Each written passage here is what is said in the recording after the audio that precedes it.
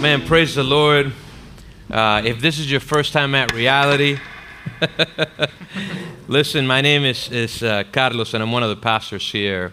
And I want you to know that wherever you are on your journey of faith, that this is a safe place to explore your faith. And I'm praying that the Lord will speak to you as we continue to look at His Word. And so we've been in a series about prayer, man, this is now our fifth week, and I'm hoping that this time, especially if you joined us over the past 5 weeks, has helped you to connect with God and to grow in your relationship with God in a special way. And so I'm going to pray for us just before we look at this text, and then we'll go on. Father, I praise you, Lord, for what you're doing. I thank you that we get to hear a testimony this morning of your work in our lives, Lord. Would you increase our faith, Father? Would you open our eyes and ears today? I pray that as we dive into this topic of forgiveness, Lord, that you would help us to be a people who are forgiving. Would you heal us, Lord? Would you help us in Jesus' name? Amen. Augustine, who was one of the greatest theologians that ever lived, he called this petition in the Lord's Prayer the terrible petition. Look at what Jesus says in verse 11, in chapter 11 of Luke, one more time. He was praying in a certain place, and when he finished, one of his disciples said to him, "Lord, teach us to pray, just as John also taught his disciples." And he said to them, "Whenever you pray, say, 'Father, your name be honored as holy. Your kingdom come. Give us each day our daily bread. And,'" do you see that? "'Forgive us our sin, for we ourselves also forgive everyone in debt to us.'" Forgiveness is the kind of topic that breeds high levels of emotion in the human heart because it forces us to bring up memories to the surface that we'd rather bury in the palace of our imagination, right? Can you still remember the harrowing sting of a friend who betrayed you? Can you remember the words that seemed to fly out of your mouth so easily, and you tried catching them as you said them before they obliterated the person that you loved? As much as we've thought about forgiveness, some of us also know that unforgiveness is almost equal to sickness. In fact, the Journal of the American College of Cardiology did a study on the harmful effects of anger and hostility produced by unforgiveness. And guess what they found? It increases your risk for coronary heart disease. In other words, unforgiveness literally makes your heart sick. It's bad for your heart. And many of us know intuitively that this is true, and yet we still don't know how to get to a place of forgiveness, because how do we maintain a sense of justice and also practice forgiveness at the same time? And part of the reason why some of us struggle to forgive is because we want to hold accountable those who inflicted so much pain, but yet at the same time, we find ourselves trying to exercise the most essential quality almost of a Jesus follower, of the central message of Christianity, which is about forgiveness. Have you felt that? This theme is so central to Jesus that out of all of the things that he could have picked for this short prayer, he picked forgiveness. It's so vital to him that he taught us to pray about forgiveness daily. The reason Augustine called it a terrible petition, by the way, is because if you and me pray for our sins to be forgiven, but we don't actually forgive those who have wronged us, we're actually asking God not to forgive us. Look at what Matthew says, Matthew 6:14. For if you forgive others their offenses, your heavenly Father will forgive you as well. But if you don't forgive others, your Father will not forgive your offenses. In the Sermon on the Mount, Jesus says this in Matthew, blessed are the merciful, for they will be shown what? Mercy. Look at what James, the half-brother of Jesus, says in James chapter 2, verse 13. For judgment is without mercy to the one who has not shown mercy. Mercy triumphs over judgment.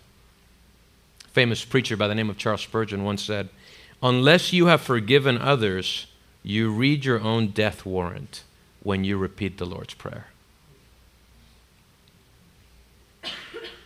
So part of the question for you and for me this morning is, how do you pray the Lord's Prayer sincerely? How do we experience forgiveness and also extend forgiveness to others? Jesus says, forgive us our sins, for we ourselves also forgive everyone in debt to us. How do we experience forgiveness? And how do we forgive others? Well, number one, if you're taking down notes, you have to start by looking in the mirror. Start by looking in the mirror. Isn't it true that we tend to have a better image of ourselves than we have of other people? Like when we do something wrong to somebody else, when we wrong somebody, you know what oftentimes we tell ourselves? We'll say things like this, you know, man, I messed up, but I'm not a bad person. I still love you. Come on. I want to work this out. I know what's in my heart. I'm good at the end of the day, but I know I messed up. I wish I hadn't done that. But when we start talking about other people, what do? We say, man, I thought they were a good person, but after this, they're terrible. You see, we have mercy on ourselves because we think we know ourselves better than we know somebody else.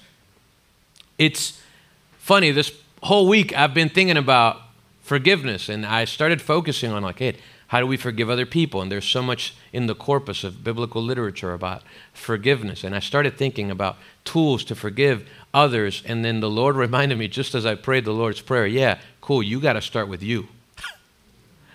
You start with looking at yourself. That's why the beginning of the prayer says, and forgive us our sins.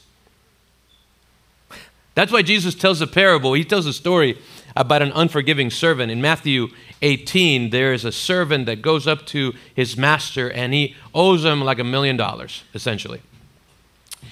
And he tells him that he can't pay him back, to please have mercy on himself, to please have mercy on him, and please would you forgive the loan that I gave you? And the master is merciful. And you know what he does? He forgives the servant's debt. But if you've read the story, do you know what happens? Do you know what the servant does? On the way out, he's walking out and he sees somebody that owes him $100. He's just been forgiven $1 million. And he chokes out this man. All right? BJJ style. Okay? And this is what he does. He says, listen, if you better pay me this debt now. The friend, the co-worker, can't pay the debt. He puts him in prison in order to pay the debt. And other people are amazed that this man has experienced mercy, and yet he can't give mercy to other people. And so Jesus tells the story. These servants go back to the master and they tell him what happened. And this is what the master says to him. Shouldn't you also have had mercy on your fellow servant as I had mercy on you? And he puts him away. And it says in the scriptures that he is tormented because of the decision that he made. You see, we tend to minimize the sin in our lives, and we tend to maximize the sin in other people's lives. Did you get that? We tend to minimize our own sin and maximize other people's sin. And when we do that, we minimize the work of the cross of Jesus Christ. See, one of the ways that you and me see our sin is by just reading the scripture. James says, in fact, he compares reading the Bible and not doing anything about it as a person who is staring in the mirror of the Scripture. And they see all of the things that are wrong, and they just kind of walk away without doing anything about it. Haven't you ever been there? Haven't you ever read the Bible, heard the gospel, heard about sin, and you were just like that person? You looked in the mirror, and you're like, okay, I'm just going to walk away. And you didn't do anything about it. That's what James says. The moment you look at your sin in the mirror, it should alert you to one truth, that the debt that God had against you is greater than the debt that other people have against you. Every time, the debt that God has against you is greater than the debt that people have against you. Now, this doesn't mean that God minimizes what happened to you. That's why he's asking us to pray about forgiveness on a daily basis.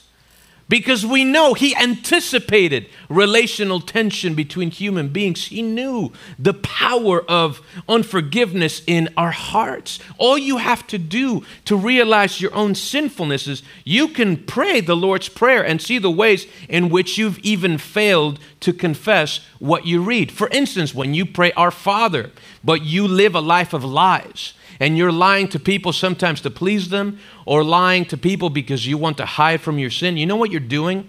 Instead of living out your identity as a son of your heavenly Father, you're actually living out the identity of a son of a father of lies.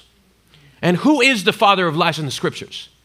Satan. Instead of acting like a child of God, you're literally acting like a child of the devil. Then you say, hallowed be your name. Oh my goodness, and you want to declare his holiness, and you come in here and you lift up your hands and you sing to him while living a life of impurity and like sexual perversion, and you're doing all of these different things. And what happens? You're desecrating what God built. In other words, your life says the opposite of the prayer. We are a sinful people. Jesus Christ came to die for these sins. When you pray your kingdom come, but all you care about is the plans that you have for your life, you don't care about the kingdom of God, but you say that you're a Christian, but you live as if though God doesn't exist, and it's all about your agenda and not God's agenda. Guess what? Jesus came to die for that. It's that kind of sin that put Jesus on the cross. You pray, man, give us today our daily bread. But truly, at the end of the day, you don't trust in his provision, and you're just self-reliant. That is sin. That's the sin we're looking at in the mirror in our lives. And we're grateful that Jesus Christ paid a price for that so that we could be set free from that. Amen? Some of you who are curious about God, maybe you're here and you're exploring Christianity, and you're like, man, I still don't believe, and I'm still curious about Jesus, and I've been in church, and I don't really know what I believe. Man, I'm so grateful that you're here. Could it be that part of the reason why you haven't trusted in Jesus is because you still don't see the gravity of your sin? Could it be that, hey, guess what? You're curious about who God is, but you can't draw near to him because you're blind. You think, right, biblically speaking, that you're just a really good person that doesn't really need saving. How much more does God have to show you? How much more does God have to prove to you? How much more love does he have to display for you? Maybe you say, you know what, Carlos, I need a sign. And I understand. I've been there myself. And then I started reading the Scripture, and I realized that Jesus Christ, he showed up all of these signs to people, and they still didn't believe. Because at the end of the day, friend, listen, if you're here and you're exploring Christianity, it takes faith to believe in Jesus. He's given us a lot of proof. The grave is empty. He resurrected from the grave. He came to die for your sins. Think about it. The world has been changed upside down through a man who held no political office. He had no military. And the reason it's 2024 is because Christ came 2,000 years ago. And he invites you to look in the mirror and to see that you are the first person that needs forgiveness. that in order for you to be able to actually experience what it looks like to forgive other people, you yourself have to experience the forgiveness of God. Have you experienced that forgiveness? That's how the prayer begins. It says, forgive us our debts. See, forgiveness starts with looking in the mirror. There's something that happens when our hearts are softened, when we realize that God has had mercy towards us. Our perspective begins to change towards those who have inflicted pain in our lives. But here's a second point. How do you experience forgiveness and how do you extend it? You start by looking in the mirror, but number two, you decide to release the debt that you are owed. You make a decision to release the debt that you are owed. Forgiveness is releasing somebody from the debt they owe you. When you say, I forgive you, you know what you're saying? You don't owe me anything anymore. When somebody hurts you, when somebody sins against you, they have just incurred a relational debt. This is why human beings, we have a sense of justice and restitution, don't we?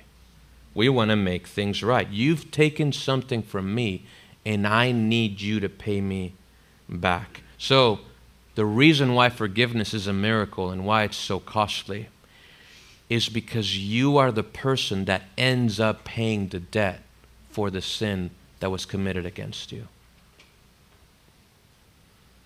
It's so hard to do that in our cultural moment, isn't it? To forgive. In fact, we live in a time where the concept of forgiveness is not very popular. The concept of forgiveness now is actually seen as negative. I remember in 2006, maybe you saw the story, there was a gunman who took hostages in this one-room Amish schoolhouse in Nickel Mines in Pennsylvania, and it was a devastating story. This man shot 10 kids, ages 7 to 13. 5 of them died, and then he decided to take his own life. The shocking part of the story wasn't only the brutal murder of these kids, but then within hours, the Amish community visited the killer's immediate family and his parents, and each time they started expressing sympathy for their loss.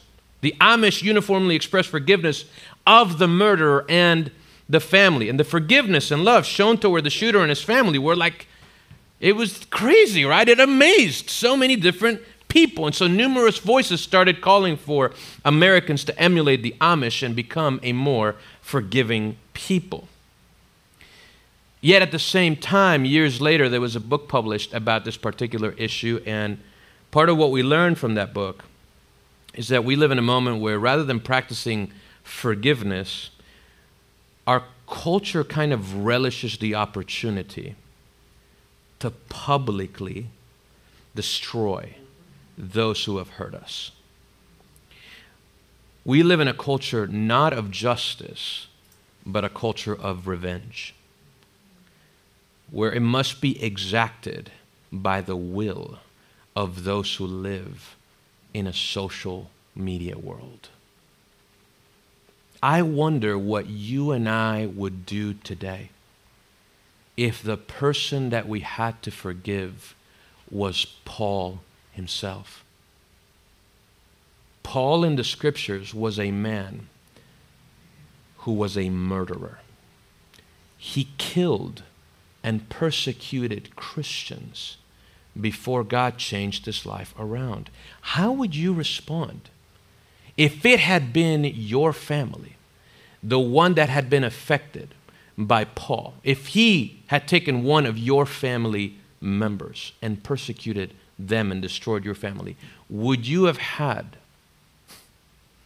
the response of forgiveness toward this man that God used so mightily in the New Testament?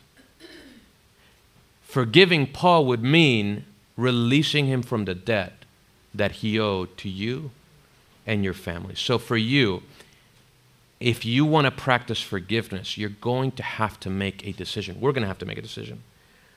Are we going to trust what God says about forgiveness and justice? or are we going to trust in what we think is the right thing to do? Let's be clear. There are people right now that do not deserve your forgiveness. But Jesus is inviting you into the gospel, right, to himself, to release them from the debt that they owe you. Some people have said unforgiveness is like drinking a poison, waiting for somebody else to die.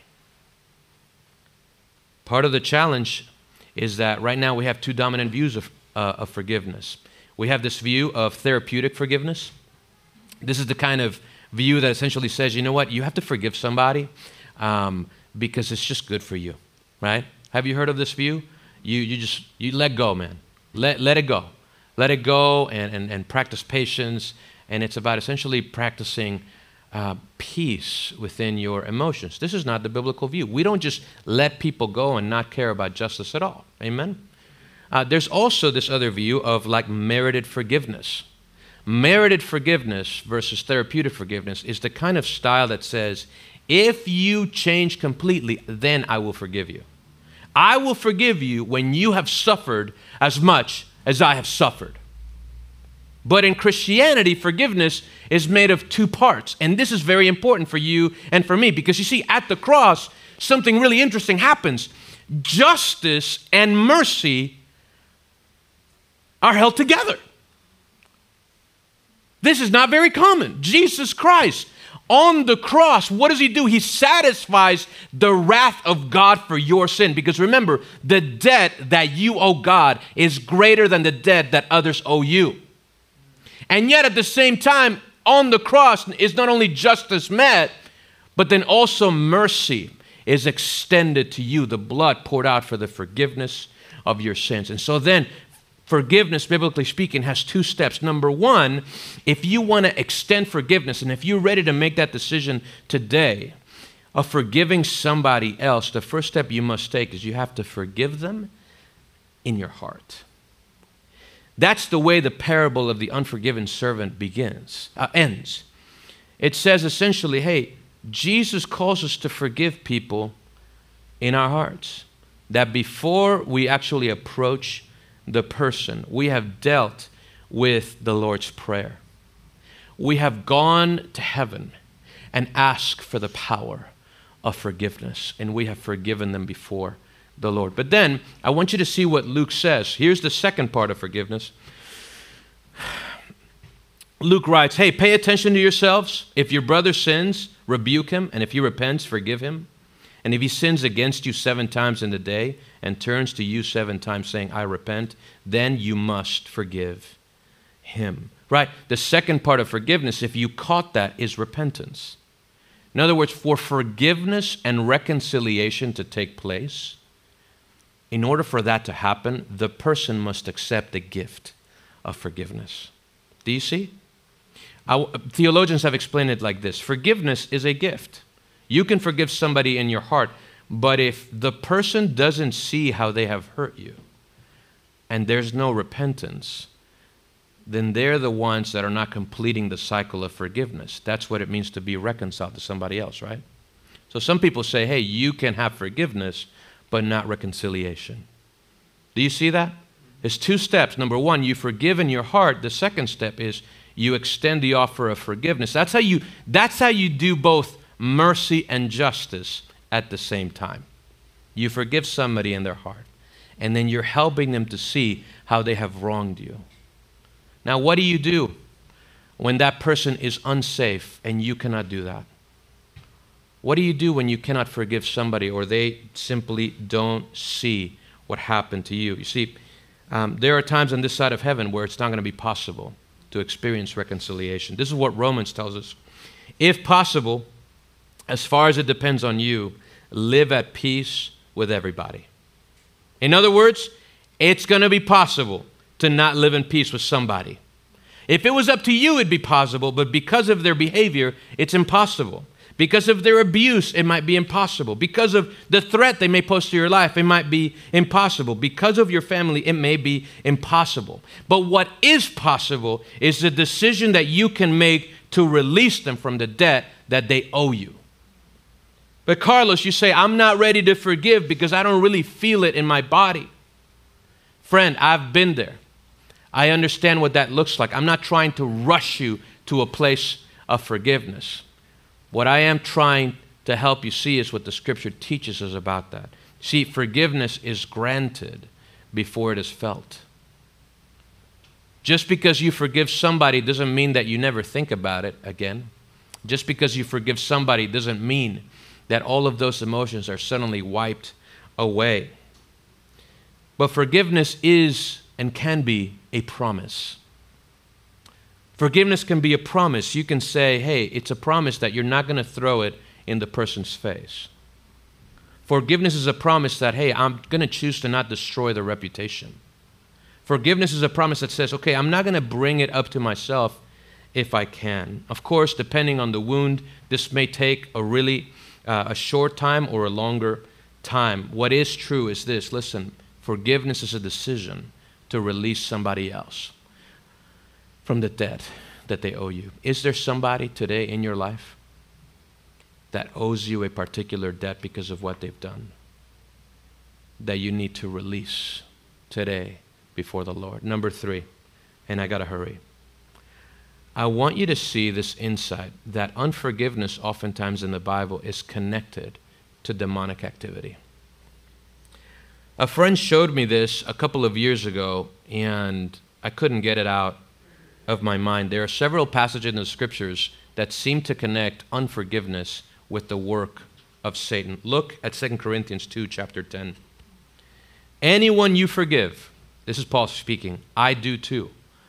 For what I have forgiven, if I have forgiven anything, is for your benefit in the presence of Christ, so that we may not be taken advantage of by who? By Satan, for we are not ignorant of his schemes. There's a connection between the schemes of the enemy and unforgiveness. Look, in Ephesians chapter 4, a classic passage on forgiveness. Be angry and do not sin. They tell this to couples all the time in premarital counseling. Don't let the sun go down on your anger, but don't miss this verse. And don't give the devil an opportunity. Do you see the connection? There's a connection between unforgiveness and the demonic. And when I say demonic, I don't mean like the overtly demonic, like you're watching The Exorcist and somebody's twisting heads around, okay? There is, there is overt demonic activity, and then there's covert demonic activity. Especially here in the West, what we see is a lot of covert demonic activity. So here's what unforgiveness does. If earth is the place between heaven and hell, and heaven is the place of forgiveness, and hell is the place of unforgiveness, then what you do when you harbor unforgiveness in your life is you're literally pulling hell up into your life. But when you choose to forgive and you practice forgiveness, what you're doing is you're saying, your kingdom come in my life. On earth as it is in heaven. When you forgive, what you're doing is you're calling on God to pull heaven down, the place of forgiveness, into your life and into this place. Do you see? There is a connection between unforgiveness and the demonic. When you are wronged by another person, listen, 2 things are possible. The first thing is that the wrong done to you will come out from you, and then you'll pass it on to others. You've heard it maybe said in the past, hurt people do what? Hurt people, right? That is the way of the flesh and nature. The second is that the wrong that has been done to you will end with you, that you don't pass it on to others, and that is the way of grace. Something better than a world of endless retaliation is possible through the power of Jesus Christ. Are you holding unforgiveness in your heart?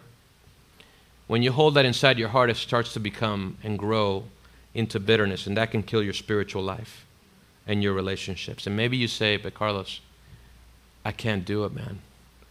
I don't have the strength. And on your own, you're right. You don't. Forgiveness is a miracle, and it takes the power of God to see this fully realized, which is why Jesus invites us to pray for it. Do you need to pray for that? Maybe for you, the place you need to start is just by looking in the mirror. And what you need this morning is forgiveness from Jesus Christ. And the second place is, of course, you need His grace to be able to extend it to others. Do you want to experience that freedom today? If you do, why don't you just, right where you're seated, why don't we just pray right now before the Lord? Why don't we trust Him at His promises? Father, I want to pray right now, specifically for those who are here who, man, they've never experienced what it's like to be forgiven by you. Lord, I pray that, and if there's anyone here, Father, who hasn't trusted in you, who doesn't have a relationship with you, that they would see their sin and they would see how great a Savior you are, Lord.